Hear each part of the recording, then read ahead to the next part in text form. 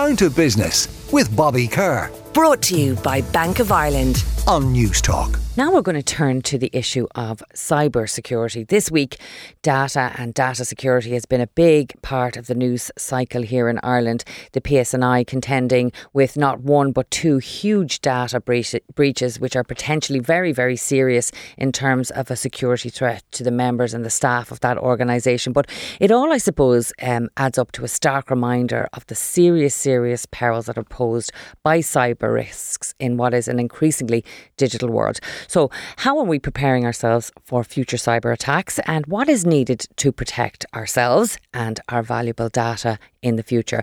Well, I'm joined now by Dr Michael Nizich, who is Professor of Computer Science and Cybersecurity at New York Institute of Technology. And importantly, he's the author of the Cybersecurity Workforce of Tomorrow. Michael, you're very welcome to News Talk. Thank you so much, Mandy. It's a pleasure to be here, and thank you for having me. Now, I referenced those stories that are in the news cycle in Ireland this week, which you may not be familiar with, but I suppose what it demonstrates is one was an accidental leaking of information, the other was stealing of a laptop. But I suppose what it all adds up for us here is these things can happen by default or by design, and we'll dig into that in a moment. But your book, the Cybersecurity Workforce of Tomorrow, focuses on that element of the workforce itself. Why did you choose this as an angle for your book? The workforce component, there's a huge global gap right now. There's between 2 and 3 million jobs globally available and unfilled at the moment. And that is enormous. It's the largest in any industry. On top of that, there are very few people going directly into the industry. So now what we're trying to solve is how do we actually increase that amount of people going into the industry, but also with the proper skill sets and the hands-on applications and high-impact experiential learning before they ever get to the industry so that they can be effective right away. And I guess it's important to note that we do tend to think of cyber analysis and cybersecurity experts as, you know, just people who work in computers and IT. But it's a much broader thing than that when you look at things like the dark web and how that impacts our safety and our cybersecurity, isn't it? Absolutely. Information technology is the core of everything, which is what we use every day in all of our applications. But the cybersecurity blanket, if you could say, the global kind of overarching philosophy over it is what are the methods we use to use information technology to protect us against the very people using information technology to hurt us? And that's the difference, right? You have cyber crime of the cyber criminals that are trying to steal data and trying to damage data and trying to hurt, us in different ways.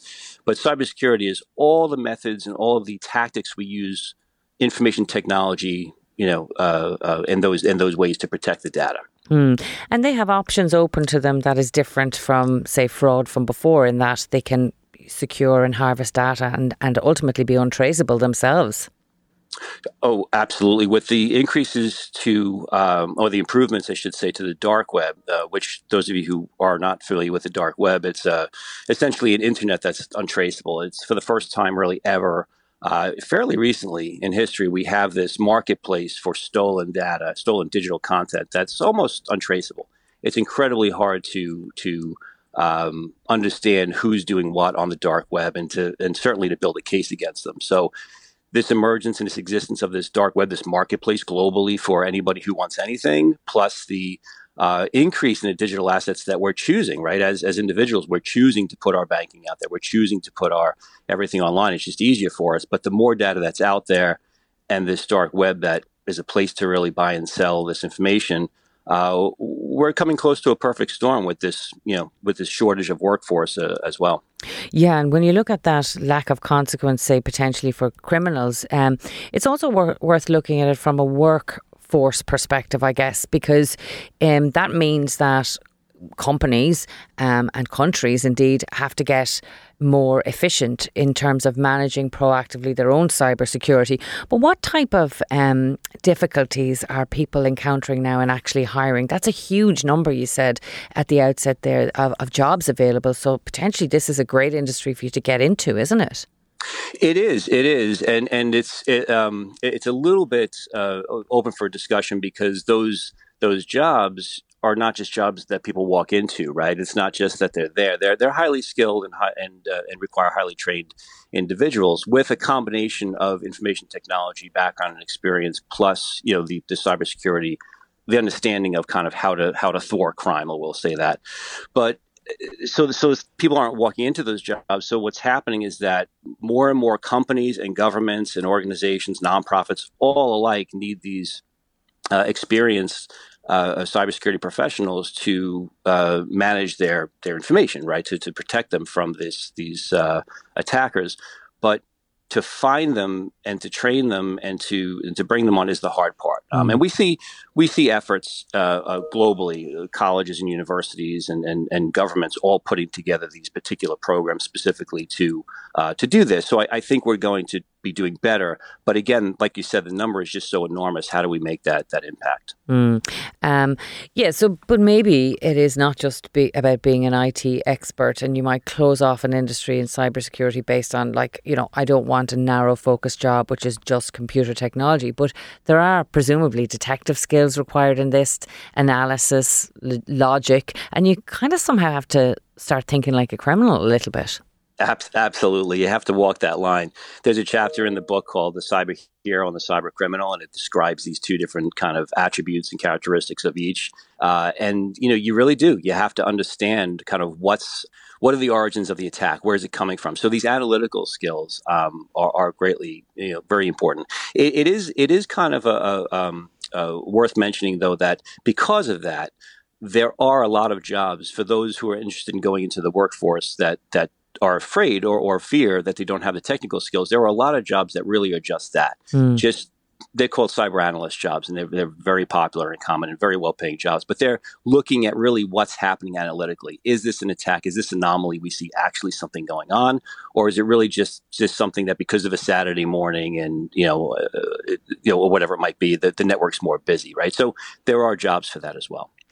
And look, we had a massive attack on our health system and service during the pandemic, which literally crippled the system while we were already dealing with the crisis and a pandemic. Do you think that governments are taking it more seriously now at that state level? Do you see more jobs opening up in that sector as well as business? I think there is. I think there is. The issue is that usually governments they're having trouble competing with the salaries that industry is are paying. And what happens is that you'll see governments having jobs that are managerial in nature and kind of oversight, but they're hiring contracted companies that are really doing all the training and so forth of the employees and the recruiting and everything. So we're seeing that on the government side.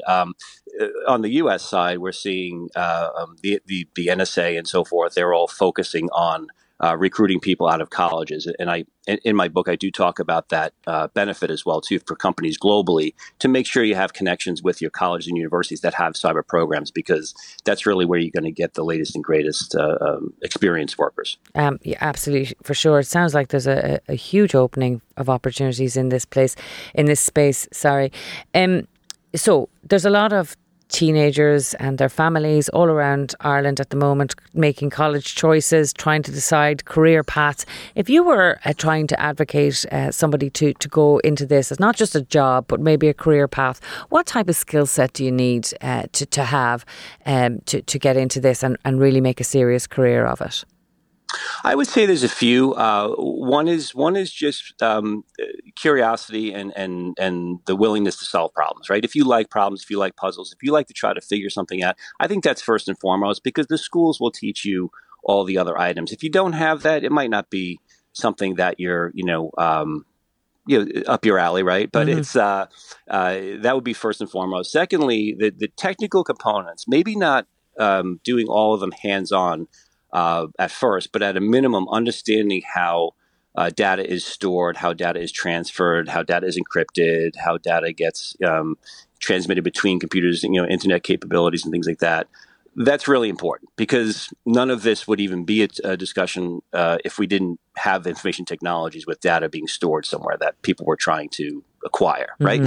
So those two are the biggest, but mostly just really have an interest, want to do good, want to want to make a change, want to stop people from getting hurt, right? This is different than a technology. This is different than I want to be a programmer and build games. This is people are getting hurt. People are having their lives changed. And if you're interested in helping with that, I think that's a really good attribute for you to have as well. Yeah, I did think that was a really important part of the book, actually, because this is a generation who wants to be more altruistic, if you like, and actually, try to help humanity, society, or their own communities. So that is an important part of this offering. You're actually doing good work. Finally, I just want to finish off with this, Mike, if I can. What are the type of things that companies or indeed universities are doing to try and attract these type of candidates into this profession?